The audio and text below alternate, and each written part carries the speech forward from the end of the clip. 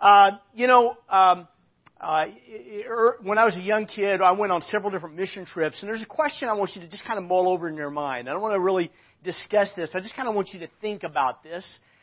Some of you, maybe you're familiar with mission trips, maybe you've been on one, but I'd like you to think about this question in the back of your mind before we look at what the Scripture says, is how is being a missionary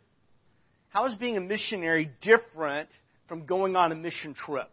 How is being a missionary different from going on a mission trip? And how is going on a mission trip different from being a missionary?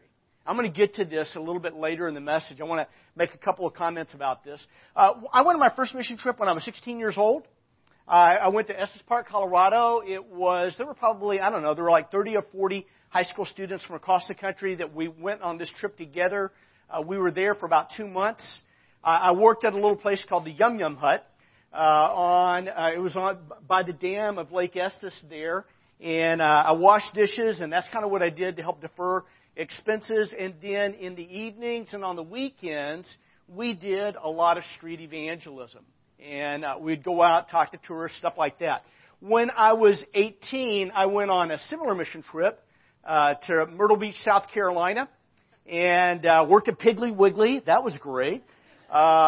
And we did a whole lot of beach evangelism. We also did a lot of going into campgrounds. Some of our guys were musically inclined. Not me. But some of the guys were really musically inclined. So we'd go in, we'd set up, do like a concert, invite people to it. And then we'd usually have one of our people, maybe a couple, who would share a little bit of their hope story, how they have found hope in Christ. And then one of us would do a short reason for our hope talk. And that summer, again, probably 30, 40 college students from across the country. That summer, we led a little over 500 people to Christ. So it was pretty spectacular. And I got to see God work through me in a way that it blew me away that God could work through someone like me. My next mission trip was to the Philippines. I was 19 years old. When I went to the Philippines, it was a little bit more challenging. Not just because it was a different culture and all, but a lot of my team members. It was a smaller team. I think there were about 15 of us total, but a lot of our team members had amoebic dysentery, and so we were extremely sick. And it did not. Well, I was going to say it did not pass. It did not stop passing until we left. Okay. It was bad. What was really hard for me was for about 2 weeks, I went through a period of time where I went nights not sleeping. And so I was just at this place of complete exhaustion, physical depletion. And it was hard. It was tough. I mean, God did a really neat work in my life while I was there. God did a neat work through us, but it was a lot more challenging. Then I went on my fourth missionary journey to Eastern Europe. Okay? And in Eastern Europe, I'll explain the pictures in a moment, all right? When I was in Eastern Europe, this was back in 1980, 1981. Okay, 1980, 1981. Anybody remember the 80s? Yeah, okay, a few of you do. Yeah, and some of you don't remember the 60s because of what you were doing in the 60s. But anyway, but the 80s, it was... when I was there, it was in the middle. We were very much in the middle of the Cold War, so there was a lot of drama, a lot more drama than we think of it today. A lot more drama with just crossing the border. And so I remember crossing the border for the first time. I remember our train stopping between these barbed wire fences. I've shared this story before, but I remember watching the soldiers. They surround the train. They've got guns. They've got these guard dogs with them, And so I just kind of, in my mind, I thought that I was a cross between Billy Graham and James Bond. And we can tell from this picture on the left, I was neither, all right? We can also tell from the picture on the left that I used to cut my own hair. But the time was great. The pictures, they're kind of goofy pictures, I know. The pictures, the one on the one that's kind of the top right there, Officially, I've been told that there were no Russian soldiers in Hungary. That was the official position. All right. Now I knew differently because I'd been by a tank base and I saw Russian soldiers all over the place. And also officially, it was against the law to take pictures of Russian soldiers who were not officially in Hungary. So we just kind of said, well, if they're not officially here, we're not really taking pictures, so there's no trouble, right? But what we did is a buddy of mine, I'm the second from the right, pointing at the camera, and a buddy of mine had his camera, and I'm pointing at him, and I'm yelling at him in Hungarian to take our picture, because the guys, they're Russians, they didn't know Hungarian. So I'm telling him to take our picture. So what he does is a very clever way, because you're not supposed to take pictures of them, he's framing us, and then he kind of scoots it over where he gets us and them. They were posing, not for us, but for one of their buddies. But and then I'm not sure, but I'm pretty sure that I'm wearing I know I'm wearing a Hungarian military uniform. I'm pretty sure that was illegal for a person from America to do as well. So, but those were a little bit my trips, a little bit of my experience. And when I was there, it was a great experience. We got to share the gospel with a lot of people. Today, what I want us to do is we're going to look at Matthew chapter 9, verses 35 through chapter 10, verse 42. We're not going to read every verse, but that's kind of the section of Scripture we're looking at. And in these verses, Jesus lays a foundation and instructs His disciples through His practice and His teaching and how to live His mission in our world. And so what He does is He talks with us about what does it mean to live the mission of Jesus in the mission field where He's placed us. What does the Bible say to us about living the mission of Jesus in our world? So quickly, I'm just going to read through this text, beginning in chapter 9, verse 35. In Matthew chapter 9, this is immediately after Jesus. Remember, we were looking at chapters 8 and 9 together. In 8 and 9, you see these 3 miracles of Jesus followed by 2 words on discipleship. 3 miracles by Jesus followed by 2 words on discipleship. 3 miracles by Jesus. At this point, Jesus begins to transition His ministry, and He's focusing more on the 12. In Matthew 9, verse 35, it says, Jesus went through all the towns and villages, teaching in their synagogues, proclaiming the good news of the kingdom, and healing every disease and sickness. When He saw the crowds, He had compassion on them, because they were harassed and helpless, like sheep without a shepherd. Then He said to His disciples, the harvest is plentiful. The harvest is plentiful, but the workers are few. The workers are few. Ask the Lord of the harvest, therefore, to send out workers into His harvest field. And Jesus called His 12 disciples to Him, and He gave them authority to drive out impure spirits and to heal every disease and sickness. These are the names of the 12 apostles. First, Simon, who is called Peter, and his brother Andrew. James, the son of Zebedee, and his brother John. Philip and Bartholomew. Thomas and Matthew, the tax collector. James, son of Alphaeus, and Thaddeus. Simon the zealot, and Judas Iscariot, who betrayed Him. These 12 Jesus sent out with the following instructions. Do not go among the Gentiles or enter any town of the Samaritans. Go rather to the lost sheep of Israel. As you go, proclaim this message. The kingdom of heaven has come near. Heal the sick, raise the dead, cleanse those who have leprosy, drive out demons. Freely you have received, freely give. Okay. I want to share with you a couple of thoughts here. But before I dive into this, one of the things that we're doing right now is we're doing what we call 40 Days with Jesus. And in 40 Days with Jesus, we have our little prayer and Bible reading journal that we've been working on. And a lot of us have been reading through the Gospels of Mark, and we're getting ready to start reading through the Gospel of Luke. And just a word to you about this is I think there are 2 things that can make a huge difference in your life and how you grow in 2019.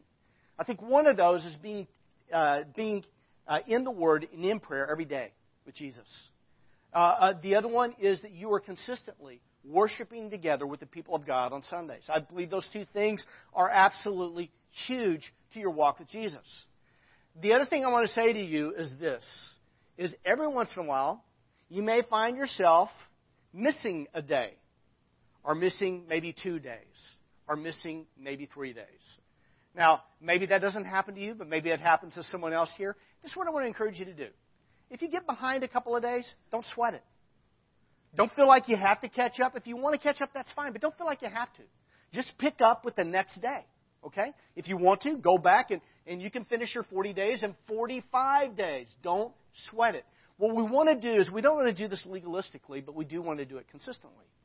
And really what we want is we want to create this discipline of spending time daily in the Word of God in prayer. And as we're looking at the Gospels of Mark and Luke in our Bible reading, we're looking at the Gospel of Matthew on Sunday mornings. When you read the Scriptures, and especially the Scripture we're looking at today, you have to pay attention to context. And a lot of times when we're reading, I don't know if you ever do this, you read something and you're like, I don't get it. You ever do that? You're like, okay, so I read that, and I kind of understand what it means, but so what? So what? Okay? We understand what it says. We kind of feel like we understand what it means, but we don't necessarily understand so what or now what. Okay? We know what it says. We think we know what it means, but we don't know the so what or the now what of the Bible. And so when you read the Scriptures, one of the things you want to do, particularly in a text like this, is you want to pay attention to context. You want to pay attention to context. So we have a context. Jesus. And the 12. There's a context. You get this? There's a context. Jesus says to them, He says, I want you to go. I don't want you to go to the Samaritans. I don't want you to go to the Gentiles. Now, some people, they hear that and they're like, well, that sounds racist. He's only interested in the Jews, all right? And some people, they're like, well, why wouldn't He want them to go to the Gentiles? Why wouldn't He want them to go to the Samaritans? What does He have against Samaritans? What does He have against Gentiles? Okay? Context. We have a second context. The second context is this: Matthew and the early church. This is the context that's very easy to miss. Sometimes what we forget is we're paying attention to the context of Jesus with His disciples, the 12, but we're forgetting who wrote the Gospel of Matthew. Trick question. Matthew. All right? Who was he writing to?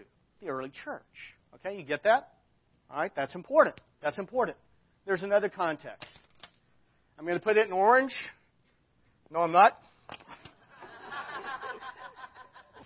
I'm going to put it in, red is a much better color because orange is the color of the Texas Longhorns. Red is the color of the Arkansas Razorbacks, the up-and-coming team. Okay, there's another context. It's you and me. This is where we get to the so what, the now what. When Matthew was writing to the early church, he was writing to them about an earlier experience, Jesus with his disciples. When Jesus says, hey, I don't want you to go to the Gentiles, I don't want you to go to the Samaritans, I want you to go to the lost sheep of Israel. This is similar to me. I'm 19 years old, not now, 40 years ago. I was 19 years old, and I wasn't sent to Thailand, and I wasn't sent to Japan. I was sent to the lost sheep of the Philippines. Are you with me? All right. It's a context. The reason I want to get to that, I want to talk about that a little bit on the front end, is that understanding how context works, understanding how they transition is important to understanding the so what, the now what.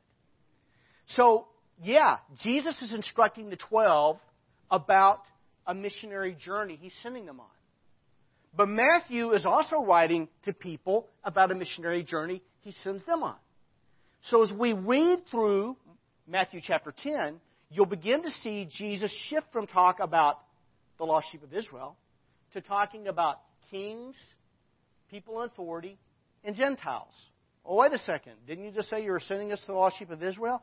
And we see a transition in thought that's looking forward to the mission of Jesus beyond Israel. And then finally we get to Matthew chapter 28. And see, the readers of Matthew and the early church, see, they didn't just have Matthew chapter 10, go to the lost sheep of Israel. They had Matthew chapter 28. that says, go therefore and make disciples of all nations. By the way, nations there, Greek word, ethne, ethnos, where we get our word ethnic or ethnicity. He has sent, Jesus has sent His disciples then, and His disciples now, you and me, to reach out to every ethnicity. To not just be comfortable in our own little group of people who look like you and look like me. So this is what we're going to do. This is what we're going to do. 2 weeks from today, we're going to be at church, and we're going to have a congregation that's a little bit different from this congregation. Because 2 weeks from today, we're actually going to have another church that's going to worship with us. We've had a church, a Filipino Baptist church that has been worshiping here at 4 o'clock on Sunday afternoons.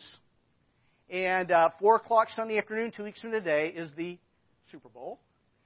And my guess is most of them will probably be worshiping in front of their TV sets. So we're inviting them to come here and worship with us on that Sunday morning. And so what we're going to do is we're going to love and we're going to receive them. And we're going to receive them just like... So what you're going to do is you're not going to click with your friends. You're going to be warm and gracious with your friends. But you're going to be gracious and warm with everybody who walks through the doors. Why? Because that's what we value as a church. We value being relationally warm. I'm sorry, I'm completely off my message. All right? Let's get to the message part. Well, that's not up there. My notes are down here. I know what I'm doing. Okay. We're talking about living the mission of Jesus in our world. All right? I actually did prepare a message. All right? 4 lessons to live by. What does the Bible teach us about living the mission of Jesus in our world? This is what I want you to say to yourself. This is what I want you to say to say this to your neighbor right now. You are a missionary. Can you do that? Okay, now say to your other neighbor, you are a missionary. All right, I want you to get this, is that you are a missionary. You have been sent by Jesus on a mission. So what we're talking about is we're not just talking about people who lived way back then. We're talking about you and me right here, right now. We are missionaries. We have been sent to a mission field, and we have certain missionary priorities that we're to live out. So what does the Bible teach us about living the mission of Jesus in our world? First 2 principles are really simple. I'm just going to throw them together. Number 1, we need to see people through the eyes of Jesus. We need to see people through the eyes of Jesus. Every once in a while, I see people through eyes of irritation. When I can smell certain aromas, a little pot smoking coming from maybe a neighbor, or I can hear their music and the F word is kind of generously spread into their music, and I can hear it in my house like I'm in their house. I can feel momentary irritation. I begin to look at people through the eyes of irritation instead of looking at those same people through the eyes of Jesus. We need to see people through the eyes of Jesus, and we need to love people with the heart of Jesus. What the Bible says in Matthew 9:36, it says, when He saw the crowds, He had compassion. Let me tell you what's wrong with most of the talk radio that many people listen to in this church is you spend more time listening to talk radio than you do reading your Bible.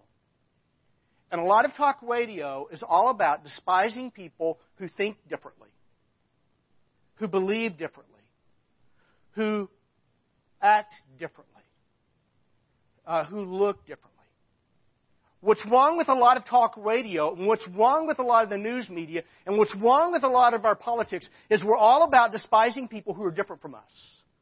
By the way, do you know why? How many of y'all are familiar with the term nuns? Not N-U-N-S, okay? I'm not talking about those nuns, all right? How many of you are familiar with the term nuns, N-O-N-E-S? Anybody familiar with that term? None. Okay, well, that means you're a nun, okay? No, none of us are familiar with it except for Eric and myself. All right, Eric, what are the nuns?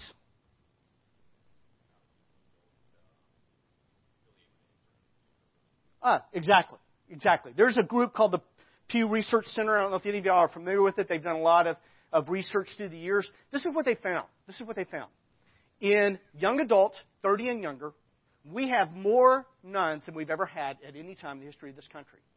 What that means is more and more young people are not affiliating with any Christian group or any religious group of any kind. Do you want to know why? Do you want to know why? 4 things. 4 things. This is what they found in the research. 4 things. Too concerned about money. Too concerned about power. Too focused on politics. And too focused on rules. Now, why is that significant and important? Because if you read your New Testament, you read through the Gospels, the religious establishment of Jesus' day, that is a pretty good description of them. They were all about money. They were all about power. They were too focused on rules. Hey, you're not following the rules the way you're supposed to. You're healing someone on the Sabbath. You know what? Let's figure out how to kill this guy because he's healing on the Sabbath. They were all about the rules. They were all about power. They were all about money instead of being about what matters most. The reason that some of you need to go on a 40-day fast of talk radio is because it is shaping your heart and it's shaping your mind. And you need your heart and you need your mind shaped by God's Word. You need this. You need this. And what God wants for you and what God wants for me is He wants us to see people through the eyes of Jesus, and He wants us to love people with the heart of Jesus. What does the Bible say? What does the Bible say? It says when Jesus, saw the crowds, He had compassion, not contempt. He had compassion on them because they were harassed and helpless, distressed and downcast, like sheep without a shepherd. In Matthew, we've talked about this portrait of Jesus that's emerging. That Jesus is the true seed of Abraham. The fulfillment of the Abrahamic covenant. That He is the one through whom all the nations of the earth will be blessed. That He is the true son of David. He is the one who will one day rule from the throne of David forever and ever. That He is true God, true man. That He was conceived of the Holy Spirit, born of a virgin. That He is the one who teaches with authority. That He is one with authority over the natural world, calming the storm. He is the one with authority over the supernatural world, liberating the demonized. That He is the one with authority to forgive sin, and He heals the paralytic, demonstrating that. That Jesus is one with authority, and guess what He does with His authority? He serves and He sends. See, He sends His disciples, and He sends you and me. In Matthew 28, we talked about that a moment ago, 19 and 20. Go therefore and make disciples of all the nations, baptizing them. Immediately before that, you know what it says? Jesus says, all authority has been given to me in heaven and on earth. Go therefore and make disciples. See, Jesus, who has all authority, in that authority is sending you and me to live like missionaries. And the way we do that is by seeing people through the eyes of Jesus and loving people with the heart of Jesus. The third principle here I want to bring to your attention is this. We need to pray. We need to pray. And we need to ask God to send out workers for the harvest. We need to pray and we need to ask God to send out workers for the harvest. That He sees the multitudes. He has compassion for them. And then He says to His disciples, verse 37, the harvest is plentiful. It's plentiful. I don't know, when I was a kid growing up, I remember watching my grandfather, and I've talked to you about this, and my uncles, they would go out early. They would go out, they were all farmers, and they would go out early, and they would work very hard all day. And when the harvest was ripe, and when the harvest was ready to bring in, you stopped for these things. To go to the bathroom, get something to drink and eat, and then go back to work. And you worked from can to can, and you did not stop until every bit of that harvest came in. And Jesus says the harvest is what? It is plentiful. But the workers are what? Few. It's always been difficult. For 2,000 years, it has been difficult to mobilize workers. And that's the reason Jesus says in verse 37, verse 38, ask the Lord of the harvest, therefore, to send out workers into His harvest field. There's always been a need for workers. There's a need for workers. There's a need. There wasn't just a need then. There's a need today. There's a need today. The other day I was talking with Jen Protovinsky, and Jen has agreed to step up and give leadership to our Easter egg hunt that's coming up in a few weeks. And months. It's 9 weeks or something like that. So whatever it is. But the thing is that ramping up to it begins now. It doesn't begin 2 weeks before. It begins now. And so this is what I'm praying for. This is what I'm praying for. I'm praying that God would give her a team of 7 people. 7 people who love lost people.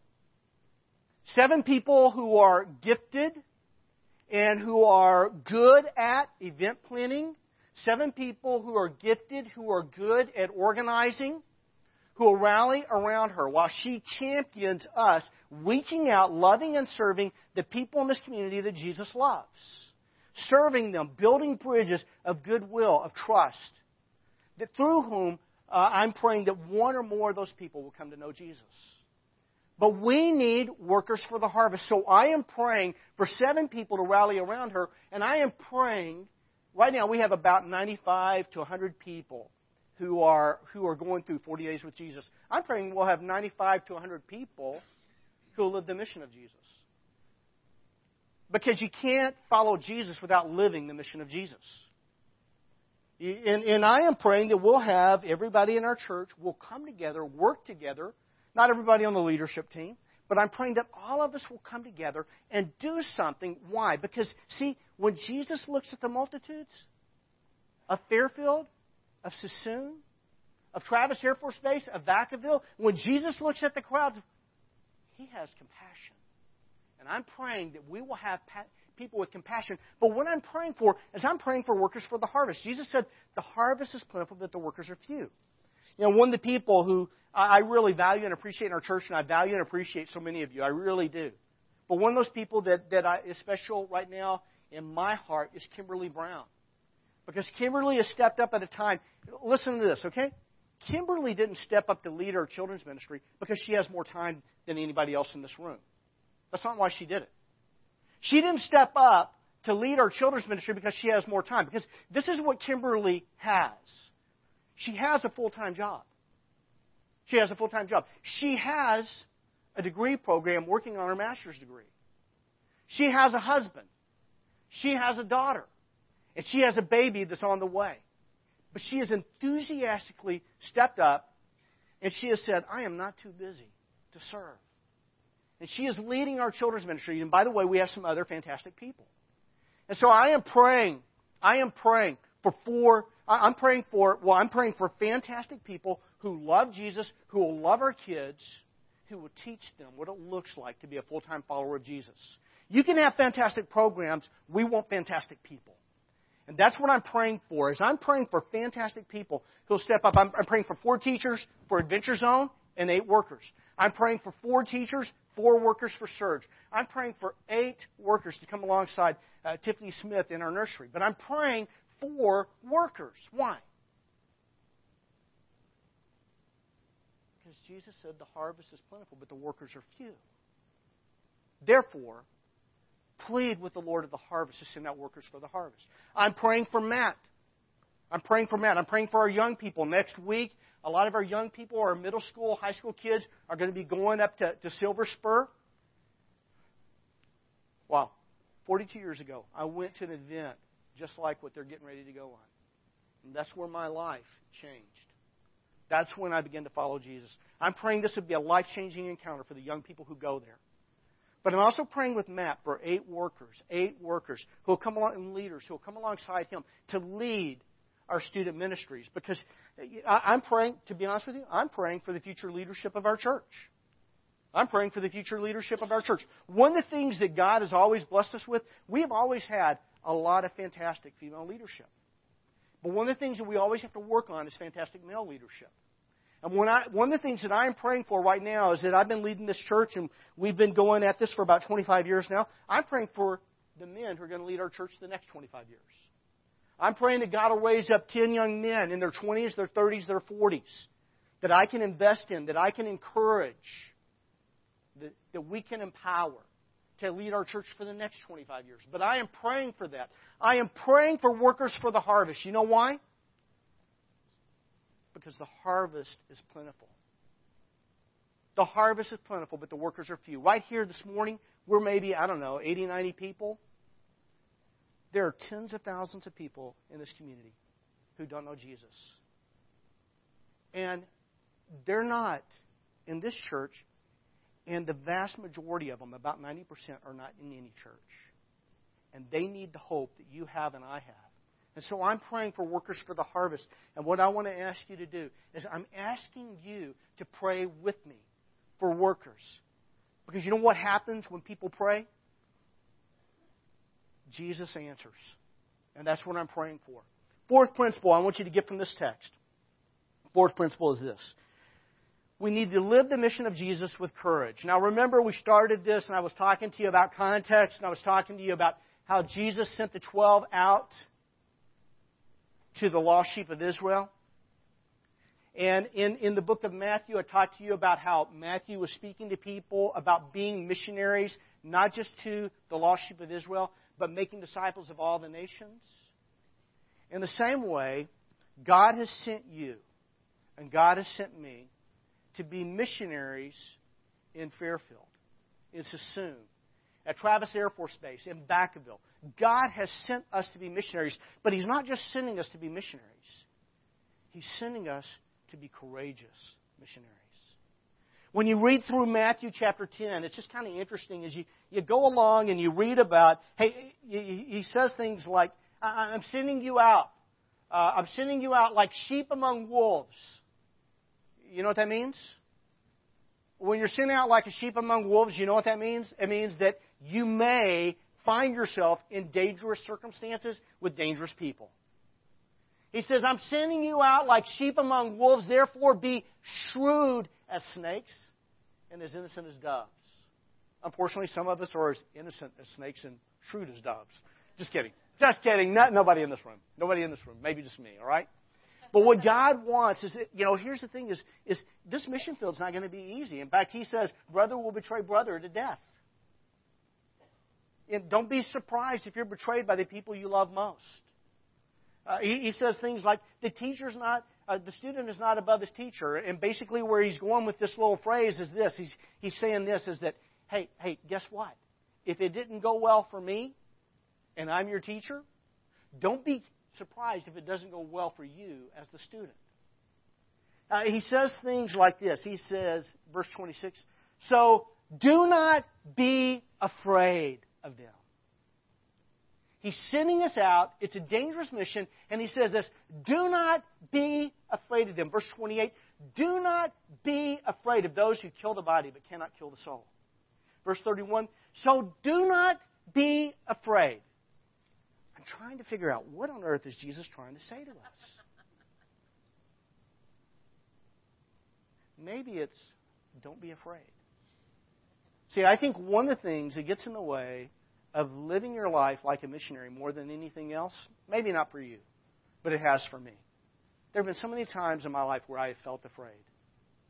It's so funny. When I was a young man, I was crossing the border from Austria into Hungary and was surrounded by the soldiers and the guns and there were different situations. I found myself at times where, I was up front face to face with guys carrying guns. And one time I was in the southern part of the country in a place where a lot of people made their way from other parts of Eastern Europe into Hungary and from Hungary into Yugoslavia, and then they would cross over into Italy. I remember one time we got stopped. I was in a car. We got stopped in a car down by the border. And they stopped people because they knew people were trying to make their way out of there. I was close to very close to a Soviet tank base. It was huge. Okay? In other words, this is not a place where Americans are supposed to be. They stopped us. Guess what? You remember the kid with the cap who looked kind of goofy? He looked kind of goofy because he was kind of goofy. All right? I was down there. I forgot my passport. They checked everybody in their car for their identification, except for, guess who? The goofy guy. All right? Maybe it was the Hungarian uniform. They thought I was really a soldier. I don't know. Here's the thing is that I have been in situations like that some people might feel are intimidating. sometimes the most intimidating situations I find myself in are not where I confront any kind of physical danger. It's more the kind of thing of where I'm afraid that I might offend someone if I talk to him about Jesus. Do you know what that feels like? I mean, the kind of fears I tend to have are much more, it's just basic insecurity.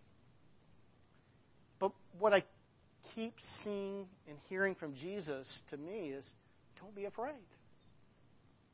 Don't be afraid. Don't be afraid.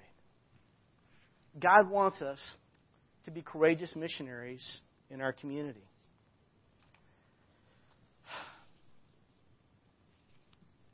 I'm getting to the end quickly.